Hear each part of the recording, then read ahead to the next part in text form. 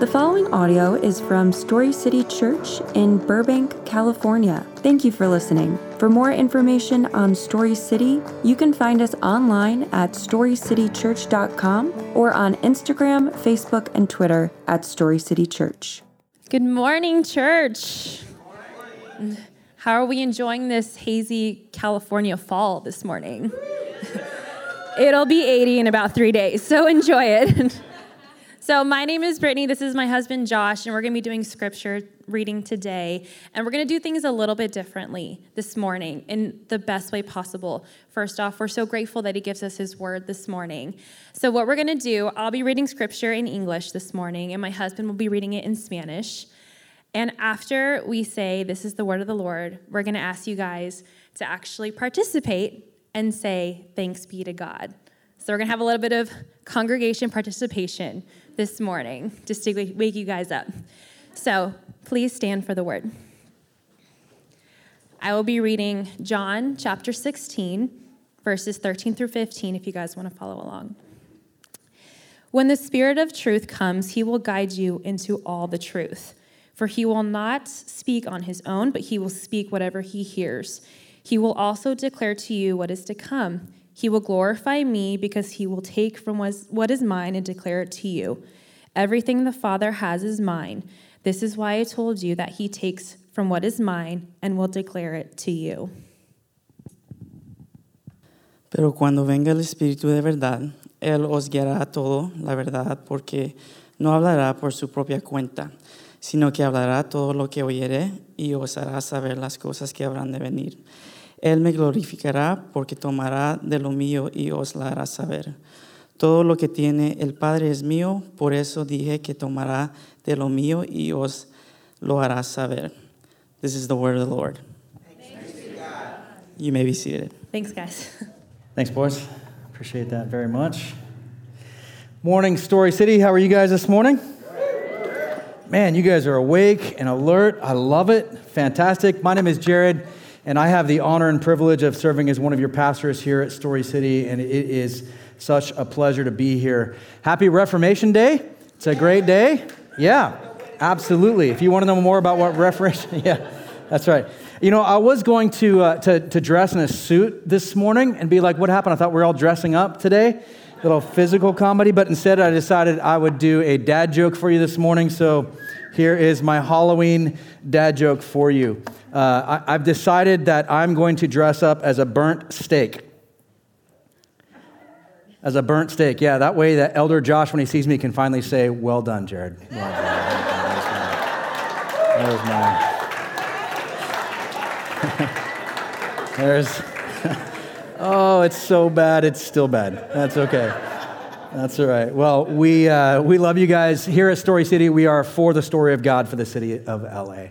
And we live that out through our values. Our first value is that our story is God's story. Our story is God's story. What does that mean? It means that every twist and turn of your story has value to God and to us.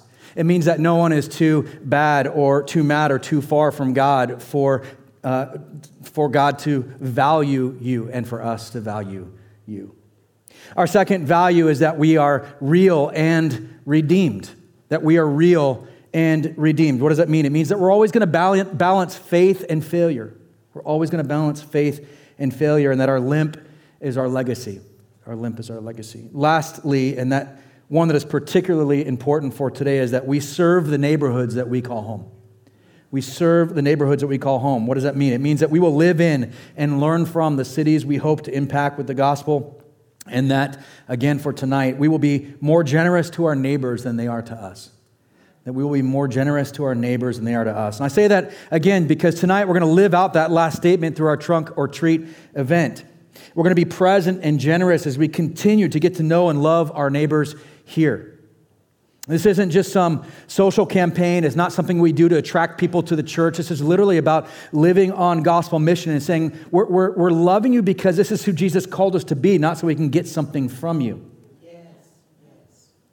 And so as we continue to do that, we want to do that well. And we appreciate your generosity with your time and your talents, your gifts, for bringing candy for all of these last 4 weeks, for signing up and decorating your car and dressing up and showing up to be here. It's not about just doing Halloween stuff. It's about truly living the gospel out as we love Jesus and we love people. This is what Jesus said. He said the two most important commands are to love God with everything you are and have. And the second, he said, was equal to it, to love your neighbor as yourself. And so this is how we do that.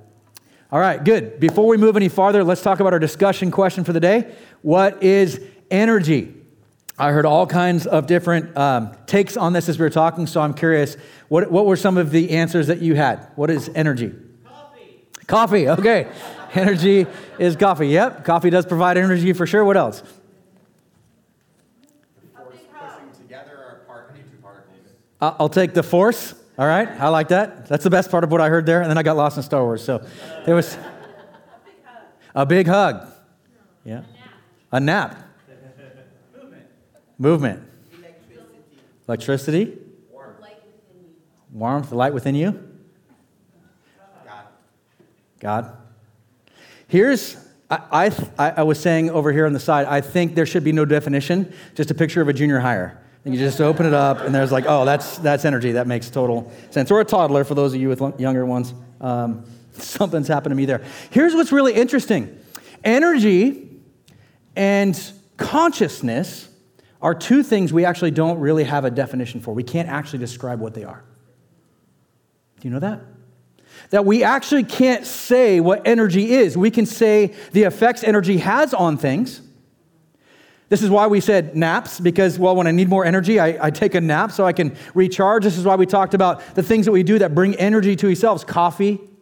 There's a lot that we can talk about the effect energy has on, or that we can have on our own energy, but itself, we actually can't really say what it is. The same with consciousness. We can only define what goes on around it. We actually don't know what it is. And so this is kind of an interesting thing. I want you to kind of keep that in the back of your mind today, because we're going to bring this back up in the sermon. So let's pray, and we'll get back into our message. Father God, you are absolutely incredible.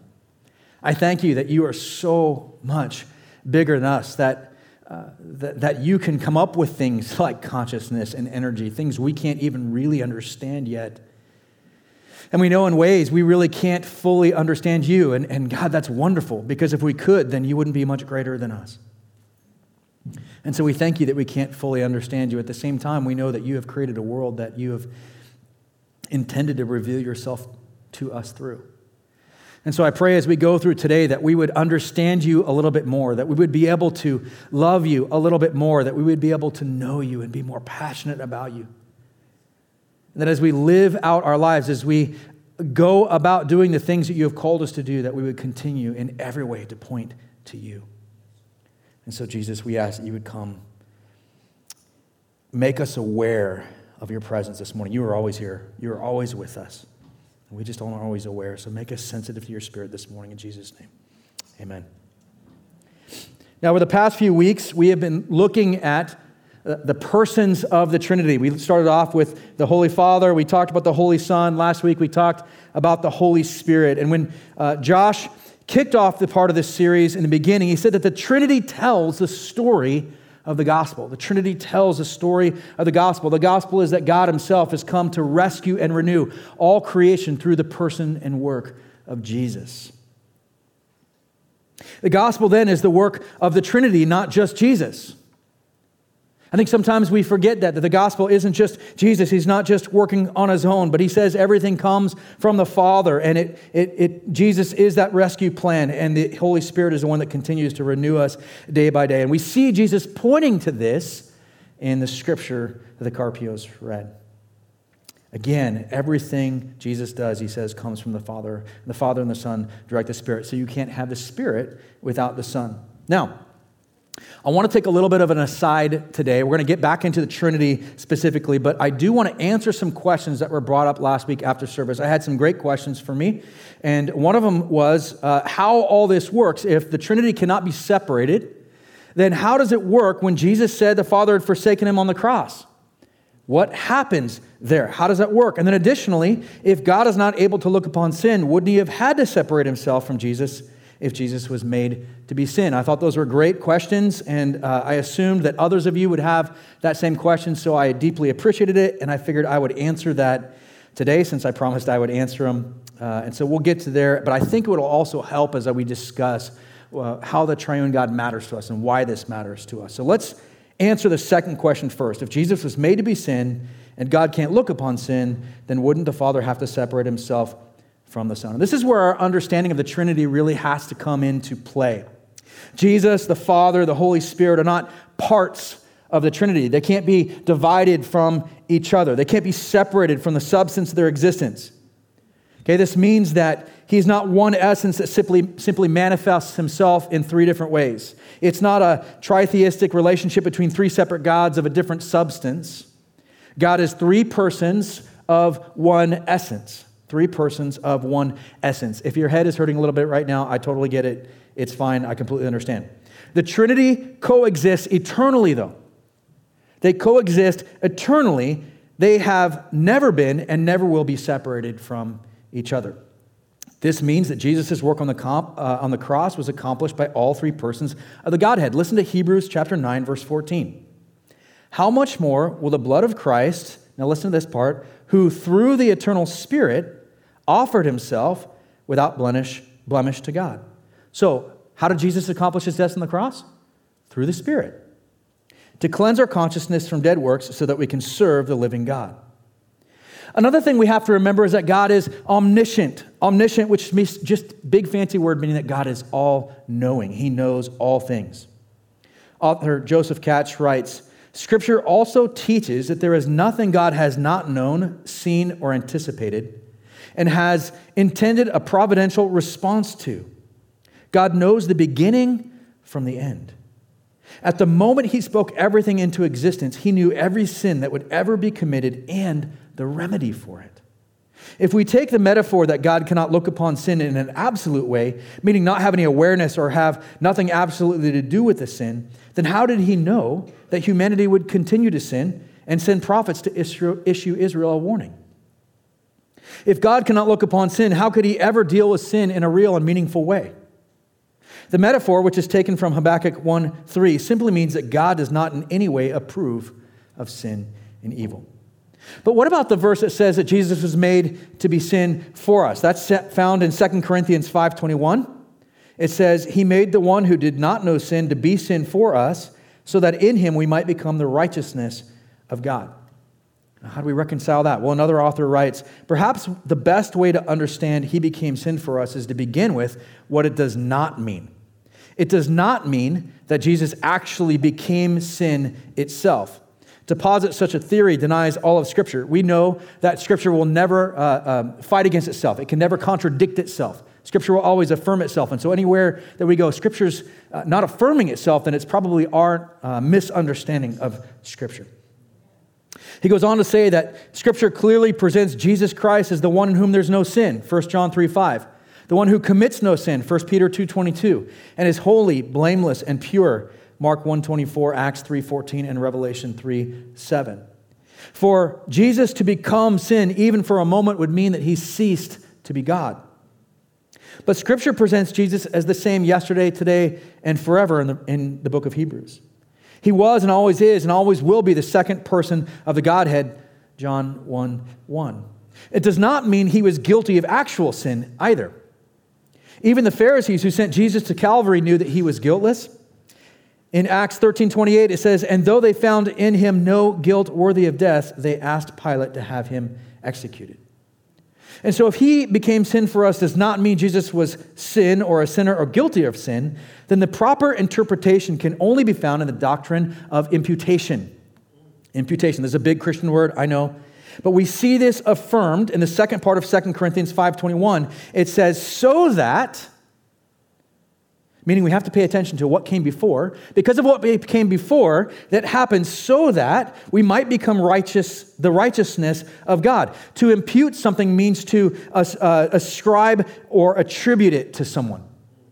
To ascribe or attribute it to someone. So on the cross, our sin was ascribed to God, meaning that the punishment, the responsibility for it got ascribed to Jesus.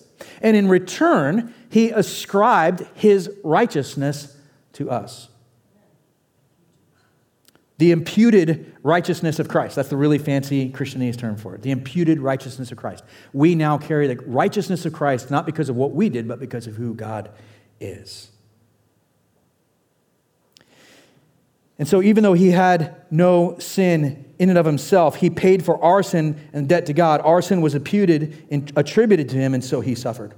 He took the just penalty that our sin deserves, and at the same time, through faith, that righteousness was given to us. And so now we can stand before God sinless, just as Jesus is sinless. And we are not righteous in ourselves, we are righteous because the righteousness is applied to us. And so this is what it means. When God made him to be sin for us, it means that Jesus, although sinless, was treated as if he were not.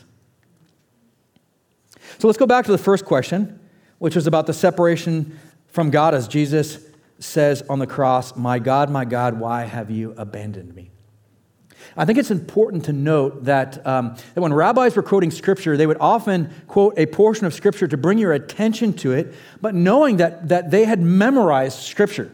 This was actually a requirement for them as they were growing up to memorize and know Scripture. They would know large portions. And so when Jesus begins with this statement, my God, why have you forsaken me? He is actually beginning Psalm 22. Psalm 22. And it would have not just been to quote that one line out of Psalm 22, but to evoke the imagery and to understand what's happening in the entire psalm. And while the beginning of Psalm 22 is this heart-wrenching cry of desperation, if you read the psalm, the entirety of it is actually about the reassurance of God's presence. It starts off with this, my God, why have you forsaken me? But the imagery in Psalm 22 continues to point for, you are here with me. And it clinches it, Katz writes in verse 24, for he, God, has not despised or scorned the suffering of the afflicted one. He has not hidden his face from him, but has listened to his cry for help. And so what Jesus is evoking Psalm 22, he's not just stopping with, God, you've forsaken me. He's saying, God, where are you in the midst of this? And then he says, I know you're with me. I know you're with me. You have not hidden your face from me, but you are still with me. You listened to my cry for help. That's actually how Jesus ends that statement. And so Jesus' divine nature, which cannot die, that's what divinity is, right? Can't die. And cannot be separated from the Godhead, did not sin and was not separated. But Jesus also had human nature. Remember we talked about this when we talked about who the Son was, that he had fully God nature and fully human nature, 100% of both. How it works, we have no idea. But his human nature can be subject to death. And even though his human nature was still sinless, death in itself is the separation from God. But because Jesus' human nature and divine nature also couldn't be separated, his divine nature entered into death of his human nature with him and was actually able to redeem, restore, renew, and rescue his human nature and bring him back to life. And this is how he experiences a separation from God in that manner. Does that make sense? You guys still with me? That's heady, it's deep, I know. Jonas, give me a thumbs up. Thank you, bro. We're good. So in death, Jesus experiences both the weight and the punishment of sin, the weight of death, but as God able to overcome death, his divine nature, his human nature working together all through the Father and the Spirit, right there accomplishing them with him. And so this brings us back to our focus this week on the Trinity. And this brings up a couple questions. First, we have to ask, why the heck does it even matter? Right? This hurts my head. Why should I even think about it? What does it matter to me? We're going to continue to answer that as we finish this sermon this morning. But secondly, I think it's important because, as Josh said, the Trinity is a picture of the gospel. And the gospel always demands a response. And when I say demands, it doesn't just mean like it just sits there and waits for it. I mean that when we hear the message of who God is, when we experience God, we cannot walk away from God's presence unchanged. It does not happen. We may not always see it, but God is constantly working in and through us. And so the gospel always requires a response. We cannot interact with it and not be changed or moved in some way. And it matters because it's who God says he is, 3 in 1. The question we then run into is, well, how does this work? How is this possible? And the problem lies in an attempt to understand a divinely inspired and God-breathed scripture that points to one God, as seen in scriptures such as Deuteronomy 6:4 and Isaiah 44:6, while at the same time also affirming the deity of Jesus Christ as God, John 10:30 and John 14:9-11, and the deity of the Holy Spirit, Matthew 28:19 and 1 Corinthians 3:16. That verse in Deuteronomy says, "Listen, Israel, the Lord our God, the Lord is one." And this verse in particular sets out the idea of a singular God. A God who has revealed himself as a jealous God who will not share his people with other gods. That's found in Exodus 34:14. And yet, this singular God not only referred to himself in plurality, we see this in creation in Genesis 1:26, 3:22, and 11:7. But he promised a Savior, a Messiah, who would be, his birth would fulfill an impossible multitude of prophecies. Jeremiah 23:5-6. Because it's hard for us to understand, so many of us just go, I just don't want to think about it. I want to ignore it or deem it irrelevant or just dismiss it out of hand because it's hard to understand. But there's a huge difference between believing in the fact of something's existence and understanding how it exists. Let's go back to our conversation about energy or consciousness. I would say every one of us believes in consciousness, unless you're asleep right now. Yeah. We understand the effects of energy, and we can believe in those things without even really being able to define them. And we don't always think about that because, well, energy and consciousness are just things that we sort of live with at all times. And we go, yeah, it's right here in front of us. It has to make sense in some ways. And yet again, when we're being honest, we can't actually define those things. John Wesley said it like this. For instance, God said, "Let there be light," and there was light. I believe it. I believe the plain fact. There is no mystery at all in this. The mystery lies in the manner of it. But of this, speaking of the manner, I believe nothing at all, nor does God require of it me. Again, the Word was made flesh. I believe this fact also. There's no mystery in it. But as to the manner of how he's made flesh, wherein the mystery lies, I know nothing about it. I believe nothing about it. It's no more the object of my faith than it is of my understanding. To apply this to the case before us, there are three that bear record in heaven, and these three are one. I believe this fact also, if I may use the expression, that God is three in one, but the manner how, I don't comprehend, and I don't believe it. Meaning, he's not saying he doesn't believe in the Trinity, meaning he's saying, I don't have to worry about how it happens. I believe in the Trinity, I just don't have to believe in how, because God never reveals it to us.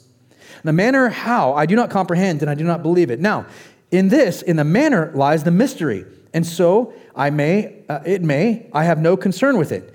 It is no object of my faith. I believe just so much as God has revealed and no more. But this, the manner, he has not revealed. Therefore, I believe nothing about it. But would it not be absurd in me to deny the fact because I do not understand the manner? That is, to reject what God has revealed because I do not understand what he has not revealed. Just as we don't reject the existence of energy or consciousness because we don't understand how they exist, we can't reject the Holy Trinity because we don't understand how three persons of the same substance can be separate and yet one at the same time. And this brings us to this understanding of now, what does this mean for us practically? What do we do with this as people who are seeking to know who Jesus is, to apprentice Jesus? And so if you're taking notes today, this is our first observation for the day. We are the Imago Dei, the image bearers of God. We are the Imago Dei, the image bearers of God. We see that detailed in our creation in Genesis. God created man and woman in his image after his likeness. The invisible God created humans to be a visible display, a picture of who he is, how he loves, how he leads, how he rules. Those are things that we're all supposed to do that point to him.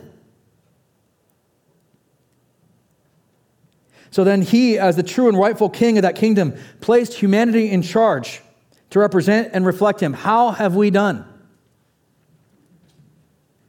See, when we sinned, we broke the relationship between God and mankind, between humans, and between us and the earth. And if you look around, you can tell that we have done a very poor job of, in the way that we live, reflecting back who God is and how he loves and how he leads and how he cares. So why does this matter? The answer lies in what it means to be the Imago Dei. We are called to be those reflections of God. And while we are poor representations of the image of God, we kind of get a sense of what it means through God's amazing and imperative love for himself in the way we're required by example and instruction to love others. See, understanding the Trinity helps us to understand our responsibility to biblical community. In other words, God is in perfect community with himself as Father, Son, and Holy Spirit, and so we are called to be in and to model biblical community as well. And so if you're taking notes today, this is the second observation for the day. We are created, bless you, for biblical community. We are created for biblical community. As God created the world, he proclaimed each creation as good. This is good. But the very first thing he declares as not good is man being alone. Now check this out. He declares mankind being alone as not good before sin even entered the world. And so this isn't an issue of something being broken that needed to be fixed. God is saying, hey, this isn't good. I want to make this right. He made this declaration from the start. Now, this is just, Jared, this is not the Bible, okay? I want to be really clear about this. But I think, Jared thinks, not the Bible, I think that God wanted Adam to experience something missing so he could appreciate the value of the relationship when Eve entered. I think in some ways he wanted Adam to experience a little bit of the loneliness that would come when Adam and Eve sinned and were separated from God, because God declares those things as not good. Jesus experiences this in himself, in his human nature, when he's on the cross and he asks the Father why he has been abandoned. Jesus bore the separation from God through death on the cross so we could experience life in true community. Jesus is separated so we could be brought in. Jesus is wounded so we can be healed. But this is why, this idea of community is why we're told to love the Lord God with all of our heart, mind, soul, and strength. That's spirit, soul, and body. This is why we are told to love our neighbors as ourselves. This is community. We can begin to understand then how Jesus can say the greatest commandment is to love God with all we are and have, but the second commandment is to love our neighbor as ourselves, which he says is equal to the first commandment. It's in living out this biblical community that the church becomes the hands and feet of Jesus to the world around us. I want to say that again. It's in living out biblical community that the church actually becomes the hands and feet of Jesus to the world around us. It's in living this out, this holy reflection of the one true and triune God, the church may actually point to the God we are talking about and say, see him. In an era of the competition of the gods, living out our claim to know God is the greatest demonstration of our claim that God of the Bible is the true God. This is the mission of the church. But how do we actually live that out? If you're taking notes today, this is the third and final observation. That community requires commitment. Community requires commitment. Turn with me to the book of Acts chapter 2. The book of Acts chapter 2. The Bible is divided into Old and New Testament. If you open up your Bible right about the middle, that'll be the Psalms. That is in the Old Testament. The New Testament starts with the Gospels, Matthew, Mark, Luke, and John. And the very next book after the Gospels is the book of Acts. The book of Acts. You could also call it Luke part 2, because that's really what it is. Luke part 2. We will be in Acts chapter 2, verses 42 to 47. Acts chapter 2, verses 42 to 47. It says this: They devoted themselves to the apostles' teaching, to the fellowship, to the breaking of bread, and to prayer. Everyone was filled with awe, and many wonders and signs were being performed through the apostles.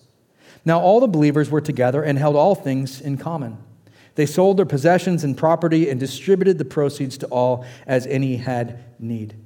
Every day they devoted themselves to meeting together in the temple and broke bread from house to house. They ate their food with joyful and sincere hearts, praising God and enjoying the favor of all the people. Every day the Lord added to their number those who were being saved. Let me set the scene for you. Jesus has been resurrected. He has ascended to the right hand of the Father, and the Holy Spirit has come. 3,000 have just been added to the church's number, and they're now living out their faith together. Now, the word here in verse 42, translated devoted, means to continue to do something with intense effort despite incredible difficulty. It means to commit to something and follow through even though it isn't easy. So what were they committed to? First, they were committed to learning from the apostles. Well, what were the apostles teaching? They were following Jesus' command in Matthew 28. Jesus came near and said to them, all authority has been given to me in heaven and on earth. Go therefore, that word is as you are going about your daily life, and make disciples of all nations, baptizing them in the name of the Father, the Son, and the Holy Spirit, teaching them to observe everything I have commanded you. And remember, I am with you always to the end of the age. So they are committed to learning about Jesus. Now remember, that word devoted means to continue to do something with intense effort despite incredible difficulty. So they're doing this even though it's hard. They're committed to this, to learning about Jesus. Secondly, they're committed to fellowship. Now this term for fellowship is more than just hanging out together. The term is koinonia. And it conveys a sense of commonality, of solidarity, of shared responsibility among households and individuals. It refers to a shared conviction that manifests itself as a mutual responsibility. It is the commitment to an ideal and the action necessary to carry it out.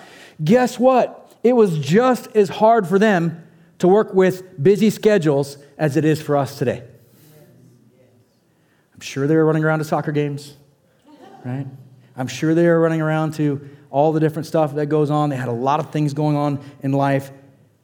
Fully get it. Everybody had responsibilities and commitments then too. And things took a lot longer. And so they are committed to, first, learning about Jesus. They're committed to koinonia. And they're doing this despite how much difficulty it is, but they're doing it with intense effort. This is honestly why this intense effort, this talking about living on mission together, this family biblical community thing, is exactly why we give of our finances here. It's exactly why we believe everybody should be in a missional community group. It's why we're building a culture of discipleship and leadership development.